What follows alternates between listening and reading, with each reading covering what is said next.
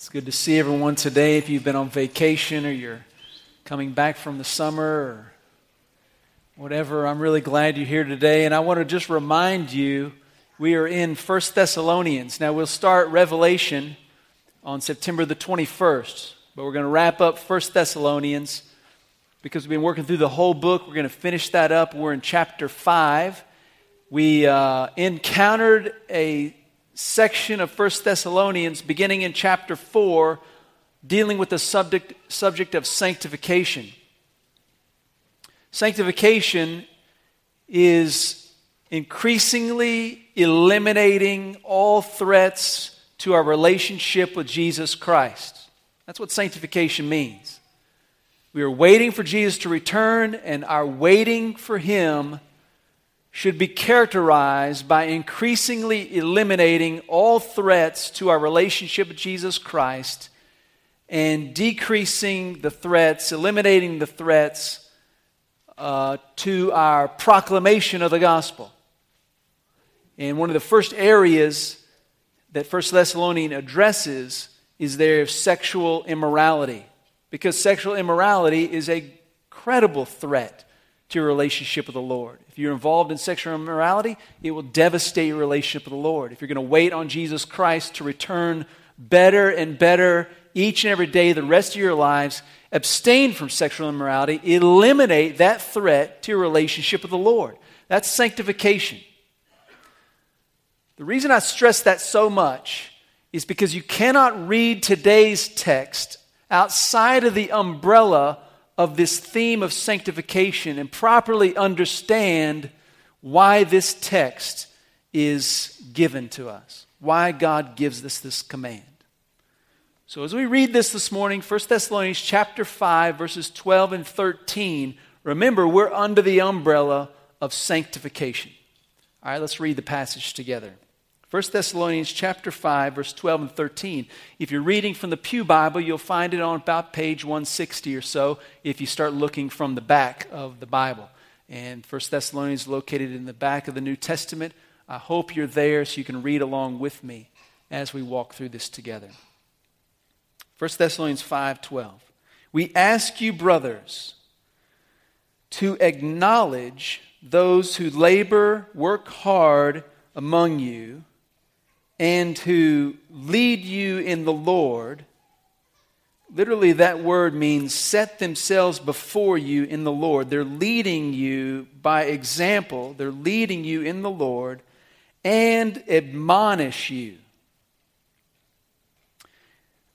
So the first thing you're supposed to do is acknowledge them. And then the second thing, verse 13, you are to regard them or set them, put them in first place, to have regard for them beyond measure in love because of their work. And then be at peace among yourselves. I told somebody after the first service, I've been more anxious about preaching this passage than any other passage in recent memory. Presents somewhat of a challenge to stand before you and to tell you, God tells you to put me in first place above all measure. Obey Him. That's a little bit of a challenge. Yet I am called to be faithful to the text. And so I will seek to do that. But I want you to be reminded of a couple things as I unfold this passage. One is, you are to do this because of the work of the pastor, the elder. I use those terms synonymously, the men who are called to lead the local church. That's who's in mind here, those who work hard, lead you in the Lord, and admonish you. That this is the characteristics of your pastor, your elder, the men who lead the local church. And therefore, you're supposed to act this way towards them because of their work. I'd been here 6 months. All right, I'm 30 years old, my first pastorate. 6 months into it, I make a phone call to my pastor that I was under before I came here. And I said to him, I am so sorry. He goes, what for? I said, because I never appreciated you. I never thanked you enough. I never encouraged you enough. I never appreciated all you did enough. I did not get the difficulty of what you do until I've walked through it just for 6 months, and I feel like an idiot, and I am so sorry that I was not better to you. And I did not know just how hard this would be. It was harder than I could have ever imagined, just after 6 months. I remember when I called my dad after we decided that we'd come here and I'd be the pastor. I called my dad and I told him, I'm going to go be the pastor of Southside Baptist Church in Abilene, Texas. And he says, I'm not real excited about that. I'm like, well, Dad, aren't you supposed to be there for me and encourage me? And it wasn't that he was not encouraging. It wasn't that he was not supportive. He was just very concerned because over his lifetime, he has watched many pastors and their families be destroyed by the local church. And everyone in here knows of a horror story like that. In fact, you can look online and look up recent studies of pastors across our nation, and you can look at how are they faring. And you know what you're going to find when you look that up? You know what the studies are going to show you? They're going to show you that 70% of pastors today in America are burning out. 70% of pastors today will tell you they don't even have a single close friend in the church. Not even one. 70% of pastors will say, I am right now struggling with depression. 80% of pastors will tell you that the job of pastoring the church has been completely detrimental and negative for their family. And it's really hurt their family deeply. 80% of pastors will tell you that what they're doing is not fulfilling in their life. They'll say, I am not happy or content with my life in Christ, my church, and my family. Around 80% of pastors are saying that. 50% of pastors are saying, if I could figure out a way to replace my income, I would quit tomorrow because I'm so discouraged with the work. It's impossible for me to convince you of the difficulty of the work, but I think that it's easy to convince you of the need that exists in the life of pastors to be acknowledged and to be regarded beyond measure in love. The need is there. It is so there. But I don't want you to read this passage just from the perspective of what's needed, because this command is not necessarily related just to the need in the life of the pastor. I want you to understand that this is a command from the Lord, and it's not a matter of whether or not your pastors need it. It's a matter of whether or not you are obedient to the Lord's command. It doesn't matter whether or not I need encouragement at any particular point in my life. What matters more is that God has encouraged you to acknowledge your pastors, your elders, and to regard them above any measure in love. That's the command. That's how you're supposed to treat your pastors. But I don't want you thinking about it just in terms of what your pastors need or just in terms of obedience to the clear command of God. I also want you to think about it in terms of what you need. You know, another statistic that's out there is that last year in American churches, over 3,500 people left the American church every day. Statistically. I don't know how true that is or how accurate that is numerically, but this is what I do know, that every single one of us in this room over the past year, over the past 2 years, over the past 5 years have had a situation in our life where we needed someone to preach God's word to us. We needed someone to admonish us. We needed someone to stand before us and lead us to follow Jesus Christ. We needed someone to help us through a decision, a struggle with sin and temptation, to give us counsel and advice, to be there when we were hurting. We needed someone to be a pastor. You need a pastor, shepherd, a group of men who will faithfully lead you. This command is about our need as pastors. It's about obedience to Jesus Christ, and it's about your need to be encouraged to follow Jesus Christ better and better every day of your lives until Jesus Christ returns. We will all be better if we obey this. We'll all wait for Jesus Christ better if we obey this. This is a command that's about your sanctification. When Lindley and I first got married, I really loved her a lot. Still do. But you know, when you first get married, it's new, it's fresh, it's exciting, you got to find a way to love each other.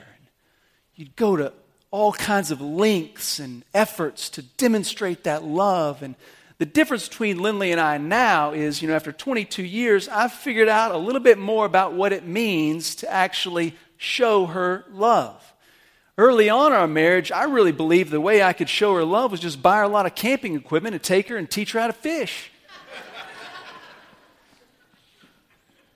That didn't work. I had to make some significant adjustments in order to demonstrate the emotions that I felt towards her. And I just want to kindly help you as a church family to stop giving us camping equipment, so to speak, and to maybe give you some instruction on how to obey this passage, particularly as it relates to the leaders here at Southside. I want to encourage you more than correct you. I'm really grateful that I don't have to stand up here and say, you are one lousy church, and if I had another way to make a living, I'd be out tomorrow. I'm grateful that that's not in my heart. But it doesn't mean I can't encourage you to do better. Remember, this is about sanctification, and I want you to see what God has to say for you and how it relates to your life here in the church family at Southside. So let me give you a couple thoughts. Number one, don't hide your life from your leaders. Don't hide your life from your pastors. Nothing is more discouraging. Nothing communicates that you do not acknowledge the spiritual grace and authority God has given me and your pastors to help you wait on Jesus Christ. Nothing is more discouraging than for you to hide from us areas of your life that you need our help. None of your pastors have it together, so much so that we don't have to rely on the grace of God. None of us have it together so much that we are not struggling along the way ourselves. But each one of us has been given authority and grace from God to exercise a role in your life that is critical for your sanctification. And nothing is more discouraging than you pretending like you're okay, all the while inside you're deteriorating, or your marriage is deteriorating, or your business life is falling apart because you've not had integrity in your life in Christ. Nothing is more discouraging than to hear that you don't care about God anymore because for the last 2 years in your life you've been neglecting God's word more and more. Nothing is more discouraging than to discover you've hidden your life, your struggles, your major decisions from the very ones who are called to encourage you, equip you, advise you, counsel you, walk beside you, and partner with you as you walk in Christ. Don't hide your life.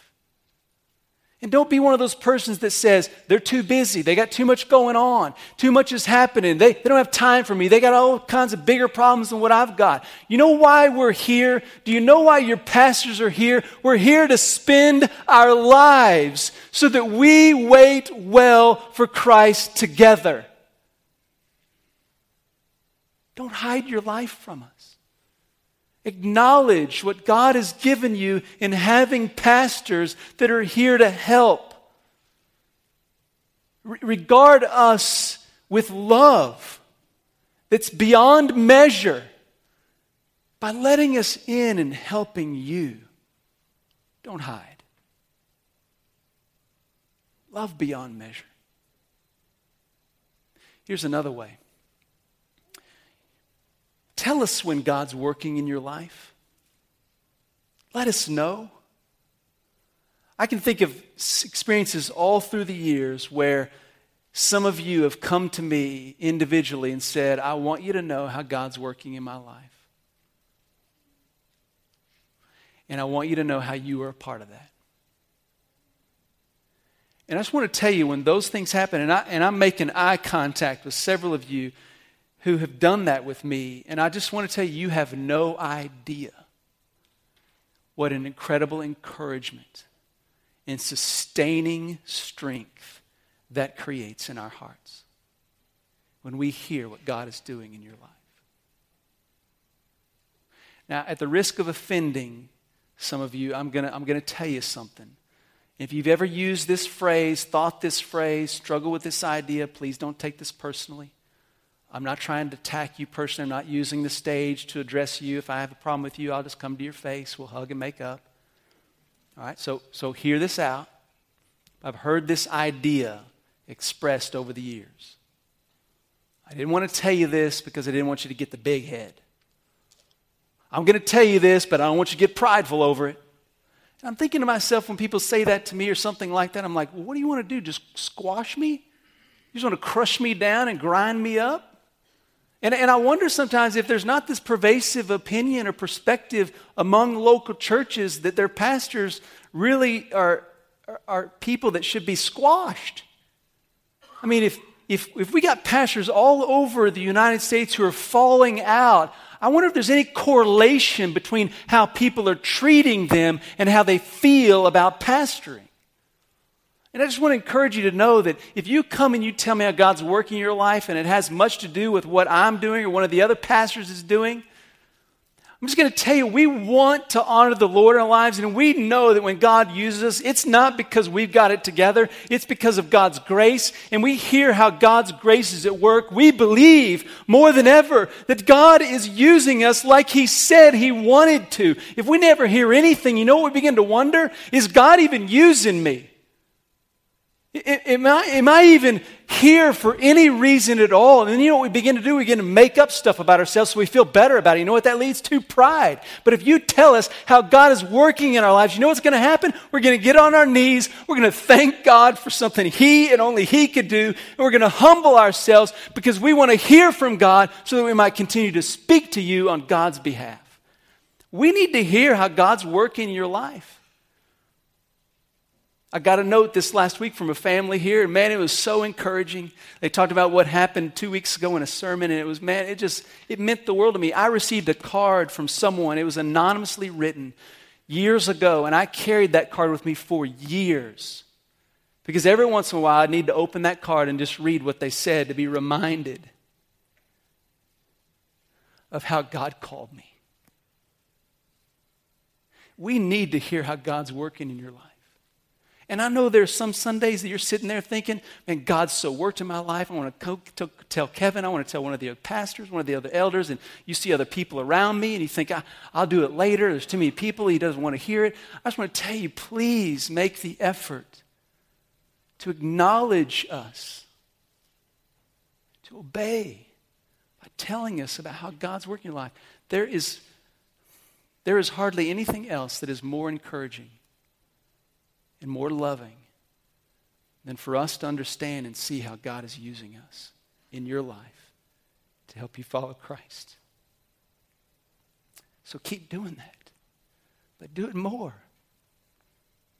Do it more. This is about sanctification.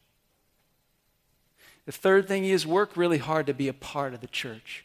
If you want to acknowledge our role in your life, if you want to really love us beyond measure, then don't appear disinterested in the body life that we are called to lead.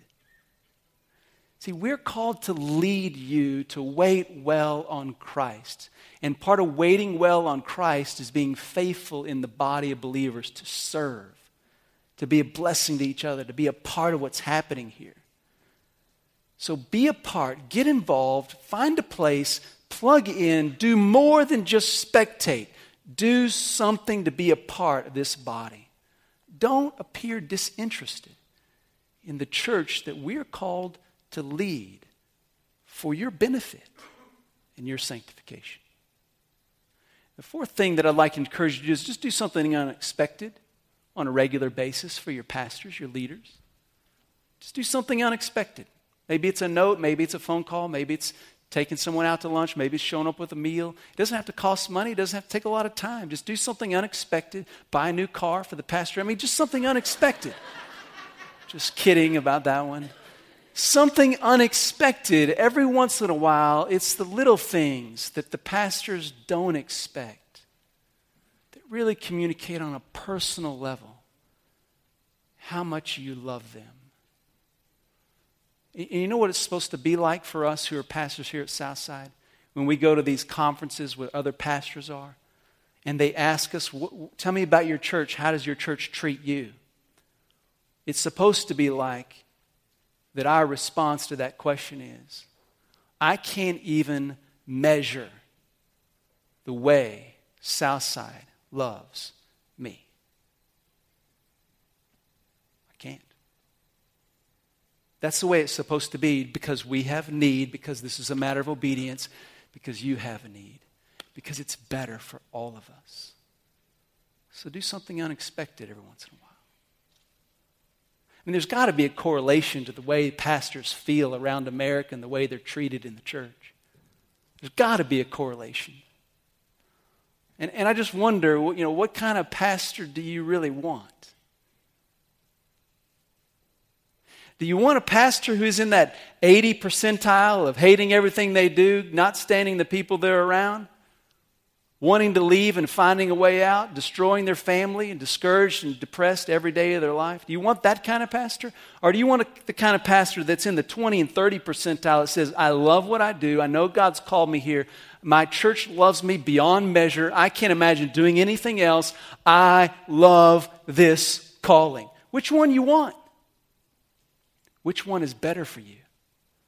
Which one will help you more? Which one will you hear what God says through? Did you know that 80% of pastors, think about the correlation here, 80% of pastors today say, I only read my Bible when I'm preparing to preach. What? I wonder 80% of pastors are depressed. But why would they read their Bibles if the church they lead is chewing them up and spitting them out?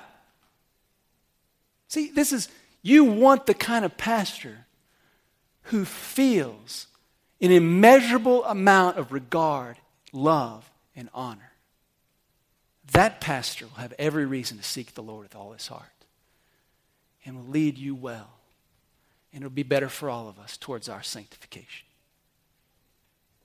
I want you to notice this last little phrase here. It says, be at peace with each other. You know the number one reason why pastors are bailing out of churches? Because of conflict with church members and among church members. You want to do something that demonstrates a high regard for your pastors, a love beyond measure, then pursue peace with each other. I'm just going to be honest. I cannot stand when I hear about conflict among you. It drives me crazy. When I hear so-and-so said so-and-so and they're mad at so-and-so and they said this about this and they're all up in arms and this person didn't come back because of this person, I'm just like, grow up. What is wrong with you? This is not godly. I mean, it drives me crazy when I have to get involved with that and that is a killer to me. Now, don't get me wrong. Don't hide. We're here to help. But what really blesses us is when you pursue peace. What really shows you acknowledge us is when we hear things like, so-and-so got mad at so-and-so, and they had words about so-and-so, and it spread it around all over the place. Then they all got together, they repented, they confessed their sin, and now they're all walking together in Christ and working through the conflict.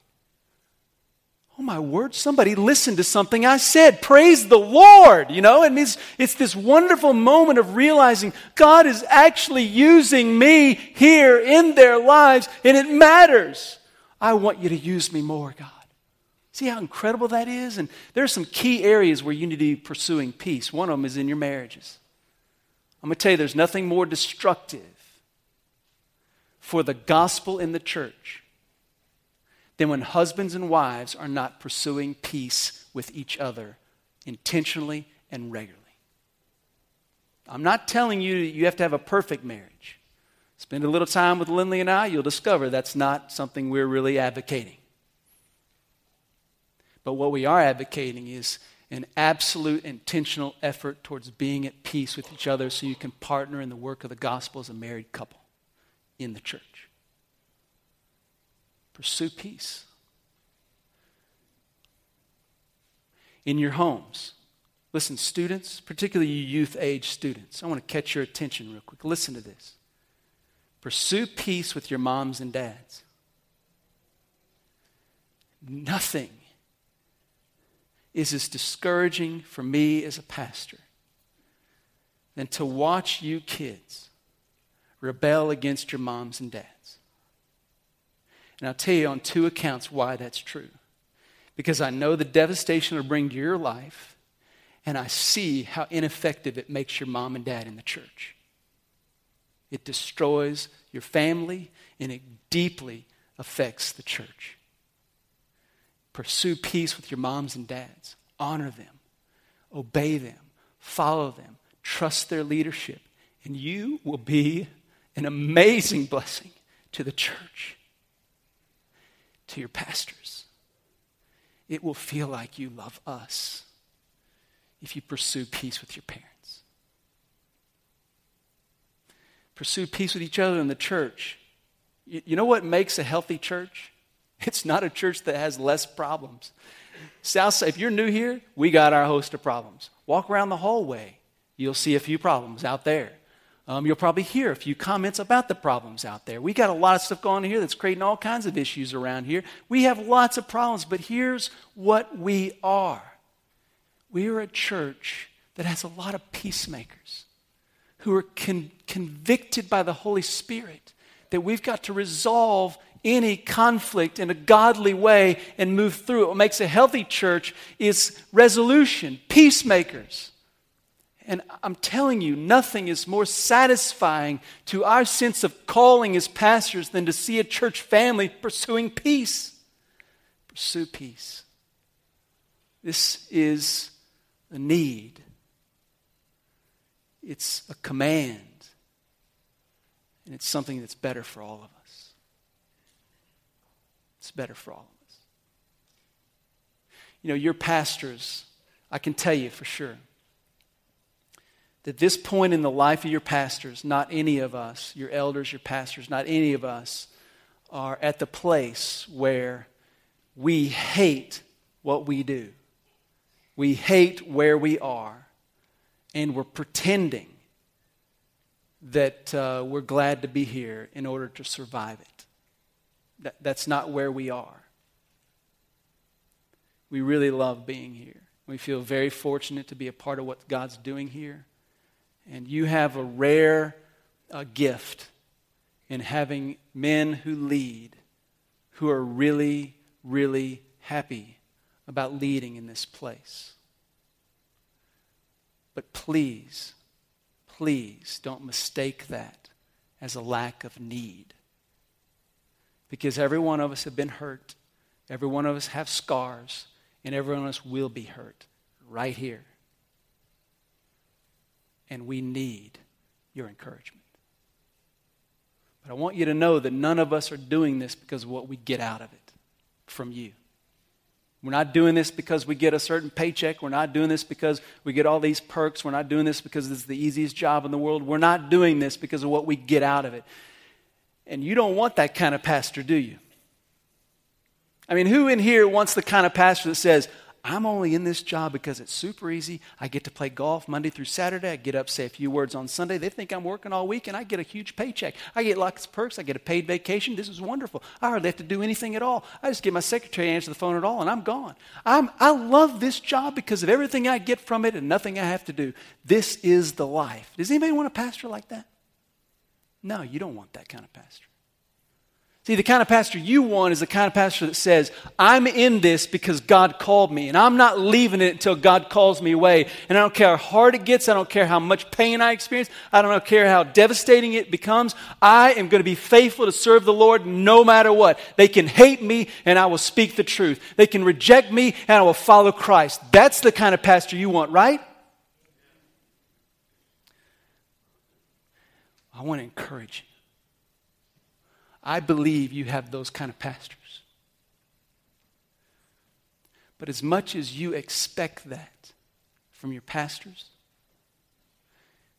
as much as you want that from us, obey this command. Okay? And I think you'll be pleasantly surprised how good it is for your pastors and how much better it is for you.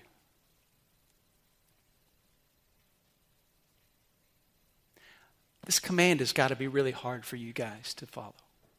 It's got to be.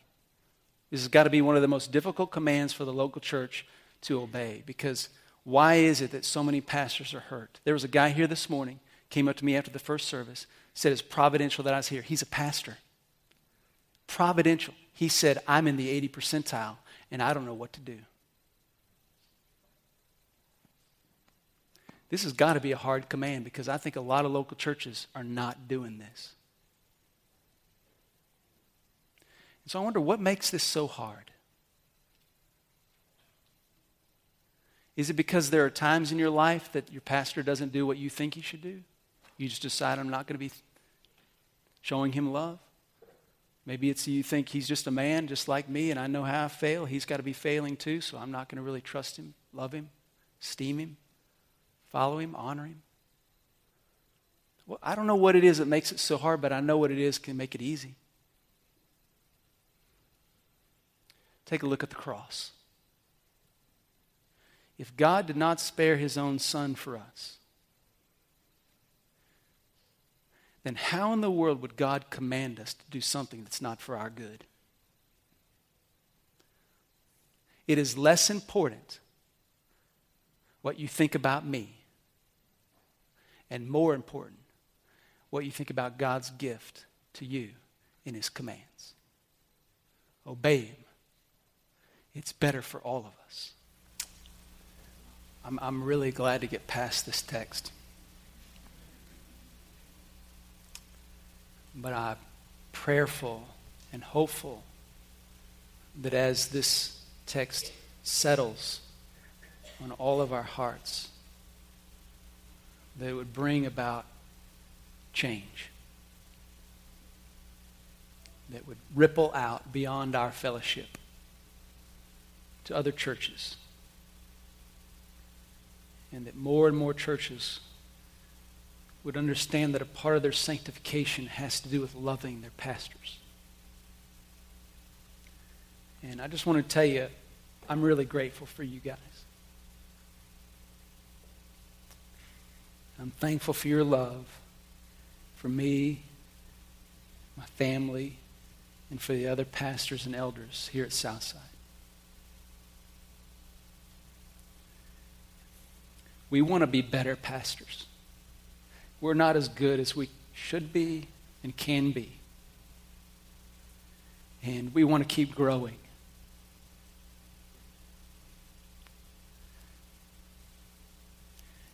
You can help so much.